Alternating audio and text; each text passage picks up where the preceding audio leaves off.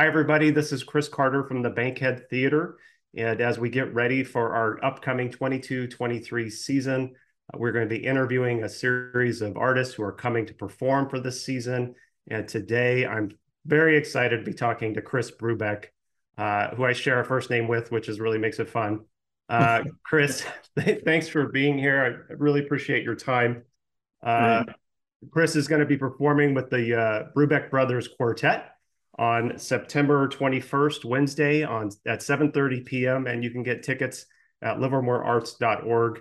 And Chris, before I ask you any questions, I'm going to read a quick snippet from one of your bios that I found online, just so people can get a little bit of an idea of your background. Grammy-nominated composer Chris Brubeck continues to distinguish himself as a creative force and multifaceted performer on fretless bass trombone, and piano.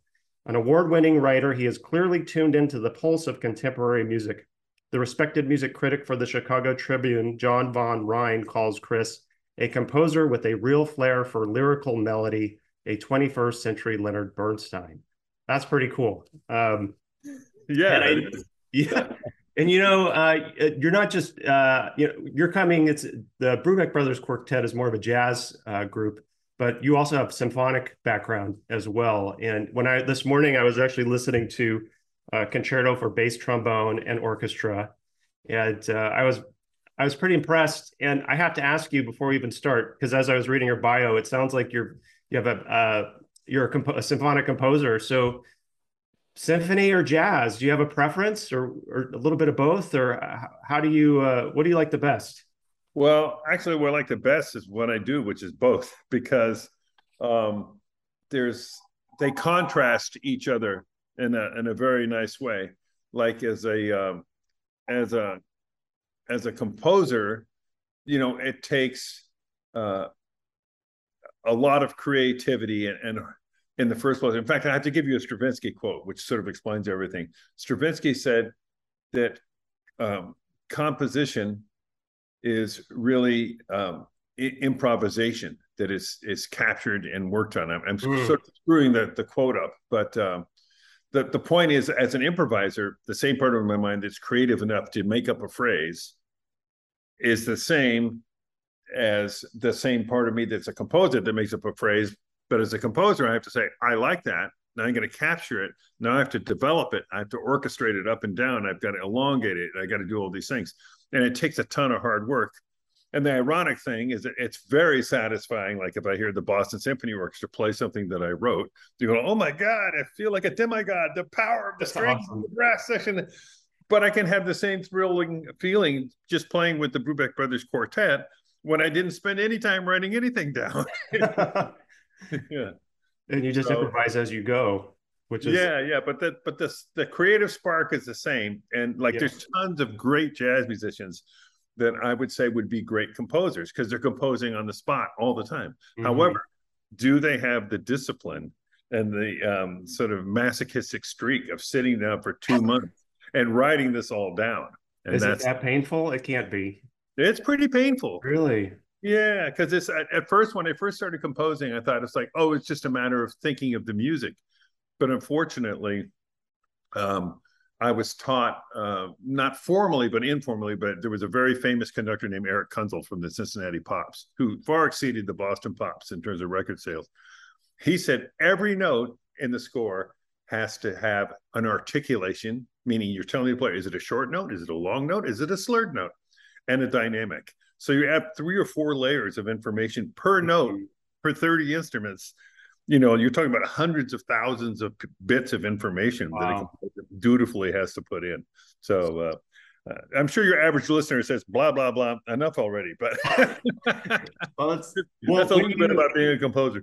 When you compose, do you compose primarily off the piano, or what's your kind of creative process? Well, that's a good question, Chris. And for me, I've been doing it before there was something called Finale, which is a program which is like a musical typewriter.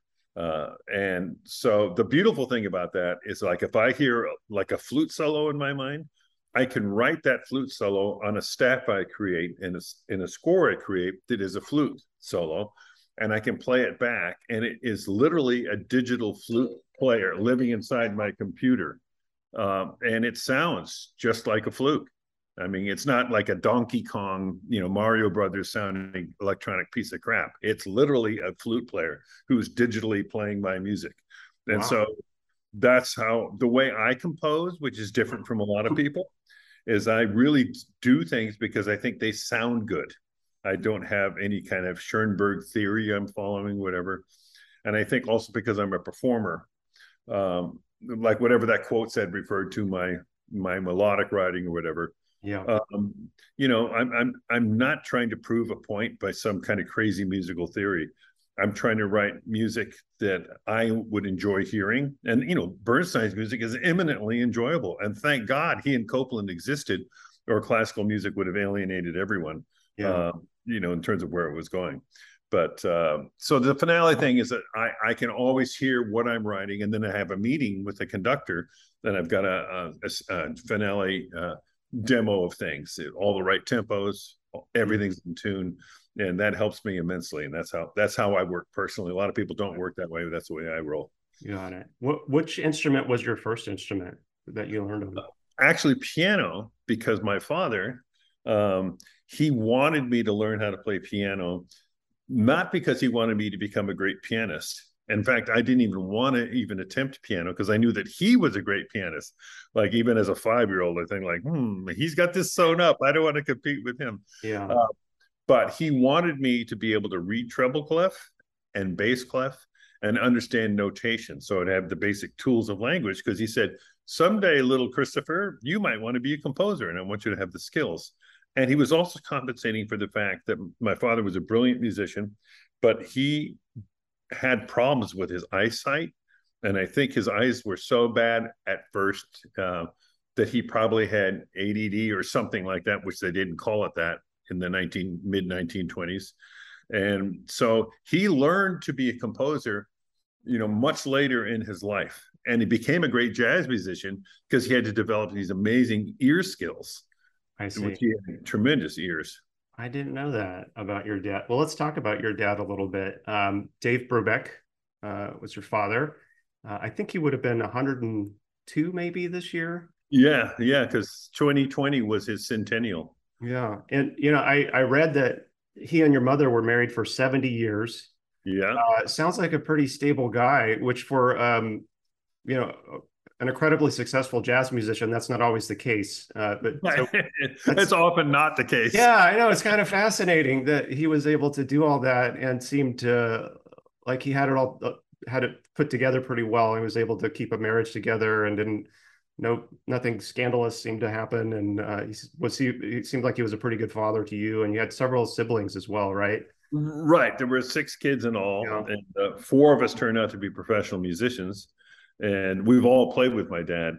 And at one point, my brother Dan, the drummer, who's going to be in this concert coming up, and my brother Darius, who did turn out to be, he started as a trumpet player, ended up being a piano player. Mm-hmm. And myself and my father, we had a group that toured the world as the new Brubeck Quartet. That was in the early 70s. We recorded and did that kind of thing. And then my youngest brother Matthew is a great cellist. And he lives in Toronto now, but he used to live in Berkeley and was in the Berkeley Symphony and did a lot of touring with a lot of pop acts and things like that. And we've all played together, and we had a great time. We learned a lot from our father. On the other hand, I got to say, and I'm not saying this out of pity, but just out of facts, people say, did your father teach you to play piano? Well, he was gone all the time because he was on tour all the time. So he had to find a piano teacher for me that he thought would be good and could, the consistency of a lesson time and, once a week and everything. So we had to have that. But we learned a lot from him just by osmosis. I played thousands of concerts with him, and I learned a lot that way. And as a matter of fact, a couple nights ago, I had a wonderful dream. Sometimes you have a dream where it's more than the dream. It's like more intense. It's like a visitation or something. But I dreamt I was in some concert hall and I was listening to my dad play. Oh. It put a huge grin on my face. I'm sure I was smiling in my sleep because I've heard him so much that part of my brain created a new concert of Dave playing his butt off. And I had the joy of hearing it, Did you wake up and try and play it right away? No, I didn't. I knew that was hopeless. He said, 50 times a piano player. I am, but but it was just the same Yeah. pure lifting my heart and joy. My dad, it was so funny as in his career, he got to this point. It was so much fun to play with him. He'd walk on stage and get a standing ovation for Yeah. about 5 minutes. And then he would just play so joyfully. And that's what people wanted to come to see. Like the comment over and over would be like, oh my God, he walks so slowly to get to the piano. We thought, uh-oh, maybe I shouldn't have gone to see him one more time. Maybe he's just too damn old, you know? And then, as Herbie Hancock said, right before your eyes, he starts playing and he starts losing 10, 20, 30, 40 years. And he has all this energy and technique and music. And my father just loved playing old standards. Like he loved to play On the Sunny Side of the Street. Here's a guy that wrote Yeah. Blue a la Turk and Henry was and all this challenging music. But the innocent joy of a song like that and sort of creating a happy vibe is what he came to want to do the most for his audiences, and everyone loved him for that. One of his most favorite things was Downbeat magazine has a poll, that's the most famous jazz magazine, for the most popular jazz group, not the critics, but for the audiences to want to see. And Dave's group won that. I might be off by a year or two. Let's say they won it in 1961 or something. But his group won it again in like 2003 or Wow. something. A 50-year span, the same group. And the only person that was the same was him, so he's doing something right. What is it about that music that just resonates generation after generation, you think? I'm not sure. Like at this point, like when my brothers and I were playing with my father, there was this show that went on the road. It was almost like a traveling musical circus. It was called Two Generations of Brubeck. And for example, my father did a record called Jazz at Oberlin. It was a pretty famous, well-reviewed record. So we would go back to Oberlin College, and it would be on Parents' Weekend. So the kids that were in college were more like my age. And they would say, oh, I don't like jazz so much, I like rock and roll. But I had creative rock and roll groups, so we play. And then my father would appeal to the people that were his age, the parents of the kids in college. And so now I'm getting old enough that we're playing for kids of kids that were the kids then who come to say, hey, my parents or my grandpa really loved your music. And I grew up hearing it. And there are, they're rarer, but there are still kids. I mean, we run into kids all the time that play jazz really great. We just had a jazz camp up in Tahoe called Brubeck Jazz Summit, and there were a lot of kids from California that were there. And there's still something, a certain degree of the population will hear jazz and go, oh my God, that's such intelligent music, and there's so much freedom in it. And I'm crazy enough, I'm going to spend the rest of my life trying to play this stuff. Yeah. It's just beautiful that people feel that strongly about it when they discover it. Well, we have a program here called the High School All-Star Jazz Program, East Bay High School All-Stars. Oh, and, great.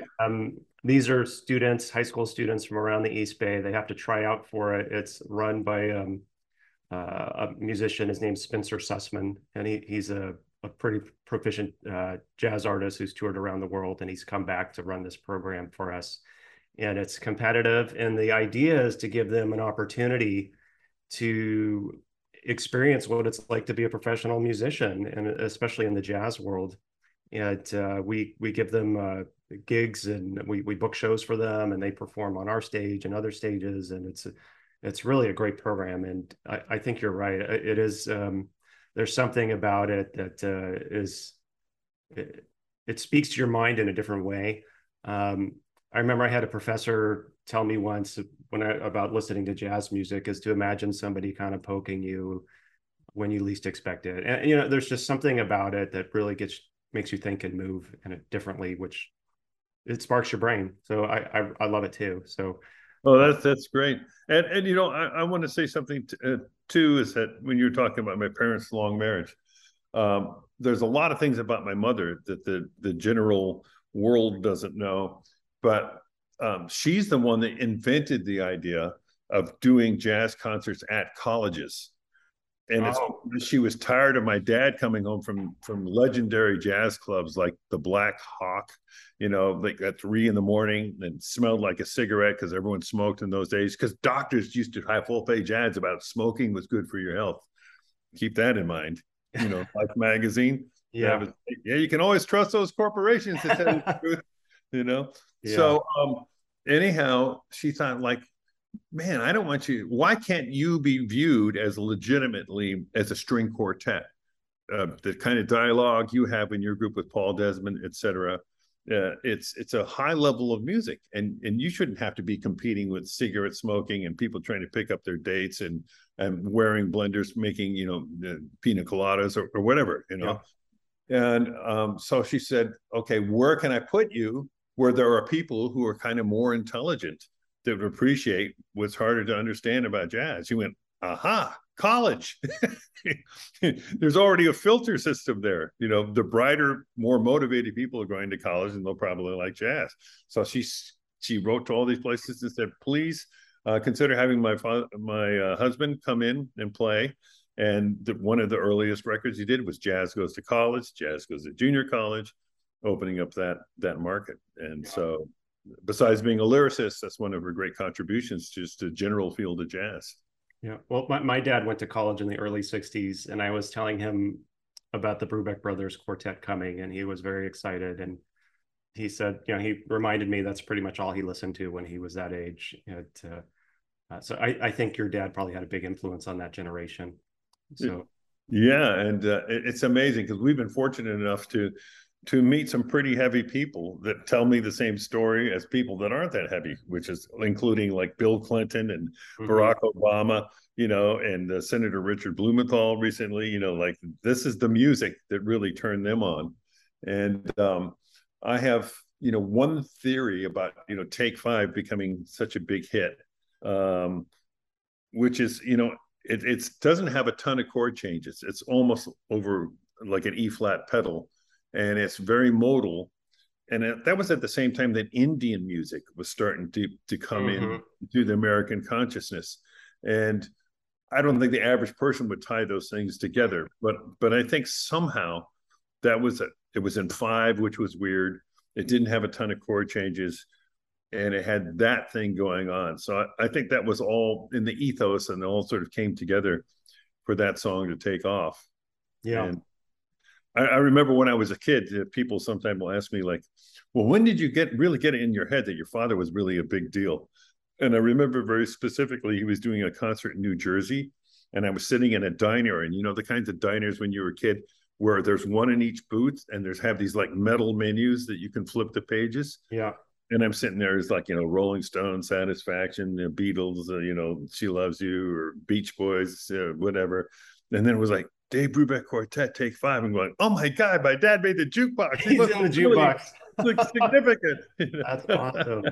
Were you ever, because you grew up to be a professional musician, was there anything else you wanted to do? Or were you kind of, sometimes when you have a successful parent, it's a little bit of a challenge to follow in their footsteps. But did you always want to be a musician? Or was there anything else you wanted to try out? No, it was pretty much always music. I mean, I just had a fantasy. Like when I was in 3rd grade, I loved watching Willie Mays and the San Francisco Giants, and or some sort of fantasy about basketball.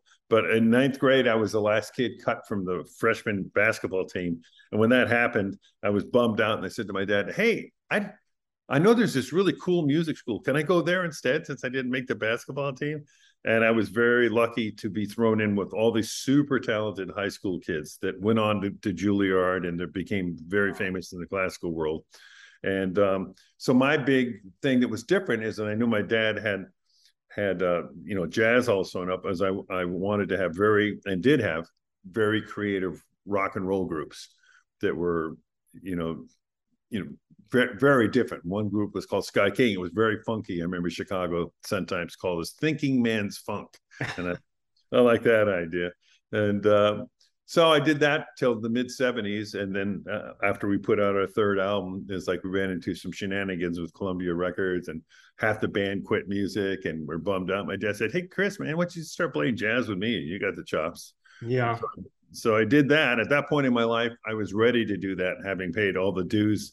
You know, you got 2 vans, you're going on the road, you don't have enough money for a gig, so you sleep at a rest area on the side of the highway. You know, I'd done all that stuff for a few years. I was like, okay, I'll do the better gigs now. I'm ready. Yeah, twist my arm. That sounds great. You are a Bay Area guy. You mentioned the San Francisco Giants. Your family has roots in the East Bay, is that right? Absolutely. My dad was born in Concord, and his parents had something to do with Concord too. But when he was very young, they moved out of Concord, and God knows how big that was in 1930. You know, maybe it was a town of 5,000 people or something. I don't know. But they moved to a minuscule town called Ione. Mm-hmm. And our grandfather, Pete, Grandpa Pete, was a real cowboy, like a rodeo champion roper from the Salinas Rodeo, you know, which it's not for sissies. You got to be the real deal to compete down there. And he was hired to manage a 40,000 acre ranch. And if you ever go up one of the big highways, you still see Grant Line Road as an Yeah. exit. That was the edge of that ranch. Wow. Yeah, that he managed. So I always kid with my dad, you know, I said, hey man, you grew up eating organic beef whenever you wanted. Pre-World War II and the chemical revolution, you know. So Yeah. he and my two uncles were all my grandpa Pete wanted them to do was be cowboys. And my father literally was a cowboy. I have footage of him roping and steering and branding and all that. But he had this musical talent, and eventually that outdid the cowboy Couldn't instinct. deny it. Oh, okay. That's a great story. Well, let's tell me a little bit about the Brubeck Brothers Quartet and what we can expect. So you mentioned your brother Dan is performing with you. Who Yeah. are the other musicians in the group? The other musicians in the group are Mike D'Amico, who's a great jazz guitarist, tons of chops. And Dan and Mike have been playing together for damn near 35 years, because they were in a band before this called the Dolphins that did 3 records and toured the world. And they were more of a fusion band. But Dan's fusion sort of became less popular probably about 25 years ago. And my brother said, well, maybe we should stop doing fusion and do more straight ahead. And then they asked me if I would like to play bass with them. I said, sure. Yeah, I started. And then the newest member of the group has only been in the band 20 years. That's it. And his name is Chuck Lamb, and he's a great pianist. And in the 70s, he had a group called Dry Jack, which Rolling Stone magazine called one of the early great fusion groups. But he, you know, all of us have that background where we played fusion, we played funk, we played rock, but we all love straight ahead jazz. And when we play quote unquote straight ahead jazz, all those other elements, you know, sneak in a little bit. Mm-hmm. But it's basically it's jazz. It's not far out jazz. It's not Dixieland jazz. You Yeah. know, it's jazz that's roaring right up the middle. And fortunately, we've put out CDs that did really well in the top 10 of national airplay. So I know that, you know, it's not my total fantasy that we are good or know what we're doing, or at least there's a lot of radio stations that support my fantasy that we're good. We know what we're doing. So we can expect a good show. Last question. You know, I'm not I listen to jazz. I listen to lots of different types of music. I'm probably more of a casual jazz fan, but I do listen pretty regularly. To someone who's just getting into jazz, what advice would you have for them, and what would you kind of tell them to listen for if they were to come to this performance? Uh-huh. Well, it's interesting because a lot of people, as I mentioned before, will say your father's music was like the gateway for me to discover jazz at all. You know, and then from there, maybe they started listening to Miles Davis or whatever, and getting deeper down the trail to John Coltrane or Thelonious Monk or people like that. But my dad's music is pretty welcoming, and when we do our concerts these days, especially because of my dad's centennial, we had big concerts planned all over the world. Oh yeah. For like a Royal Albert Hall with the BBC orchestra and the Hollywood Bowl, and unfortunately, COVID wiped all that out. And I just say, well, we'll wait till the next centennial to celebrate it. But we've been doing a lot of Dave's music as part of that sort of centennial salute. Mm-hmm. So that's one thing the audience can expect, is to hear, you know, our interpretations of Dave's timeless music. But in terms of what to listen for, is just to understand that jazz is a lot like, if you know what the classical term means, is like theme and variations, Mm-hmm. where you state the melody. Like people will say, "Well, how much of what you played is improvised?" And you'll say, "Well, there's a structure, and then we're making it up on top of that, and we listen to each other, and everything's changing all the time. So it's probably about 90%." And I really discovered that a lot of people actually don't believe that that could be true. That you can play so well that it sounds like it's rehearsed as a string quartet where Mm-hmm. every note is written out, but it's actually just everyone being a really great musician and listening. And that's the thing that an audience can really feel. It's like I love classical music and I love hearing orchestra music, but when an audience witnesses people actually creating something in front of them, they can often feel that. Yeah. And I remember I loved that this little old lady came up to me after concert once. She said, "I love the way you boys played music. It was so fun. It was almost as if you were making it up as you went along."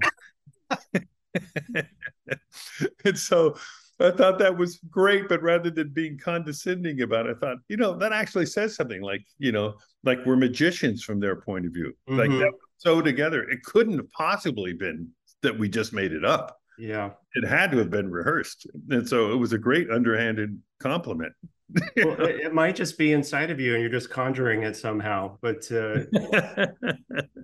I agree. I think that's one of the wonderful things about your style of music. And by And the way, go ahead. when we play in our concert, we usually have a tune where Chuck literally makes something up that's never, ever, ever been played before. Like, just, okay, I'm turning you loose, Chuck. Just do what you do. Because he's great at just Yeah. totally improvising whole cloth from zero. And my brother Dan is a really exciting drummer. In terms of playing creative drum solos and odd time signatures, I would consider him to be one of the best in the world. And he's been doing it for 50 years, playing drum solos on Take Five around the world, and it just boggles everyone's mind how he can play so polyrhythmically, and he has a lot of energy. It's sort of like if Keith Moon from The Who became a jazz drummer, you Yeah. know, that kind of energy. And Mike has all blues and jazz and bebop chops, and I'm willing away in the fretless bass. So we have a real cohesive group with its own sound, Yeah. and I think that everyone's gonna relate to that combination of having a good time and playing creatively. And my dad always said the audience is the fifth member of the group. The energy we get with an audience. I mean, if they give us energy, it comes right back, and pretty soon you've created this beautiful little musical monster between the audience and the musicians. It's great. Well, great. What a gift. And I was just thinking, because you mentioned Thelonious Monk, I didn't even realize this, but we've booked two second generation artists, this jazz artist, this season, because we have T.S. Monk coming Oh, great. a few weeks after you. So Well, Thelonious' son is going to be here as well. oh man, well that's fantastic. That's Yeah, so wonderful. we're very excited to have you come to the Bankhead. I personally am really looking forward to it, and I really appreciate your time today, Chris. So Chris Brubeck with the Brubeck Brothers Quartet coming to the Bankhead Theater on September 21st. You can get tickets at livermorearts.org. Come for a great show. It's if you've never been to the Bankhead Theater, Chris, acoustically, it's a really great venue. I think you're really going Great. to enjoy it. So thank you again, and thanks everybody. Bye. Thank you, Chris.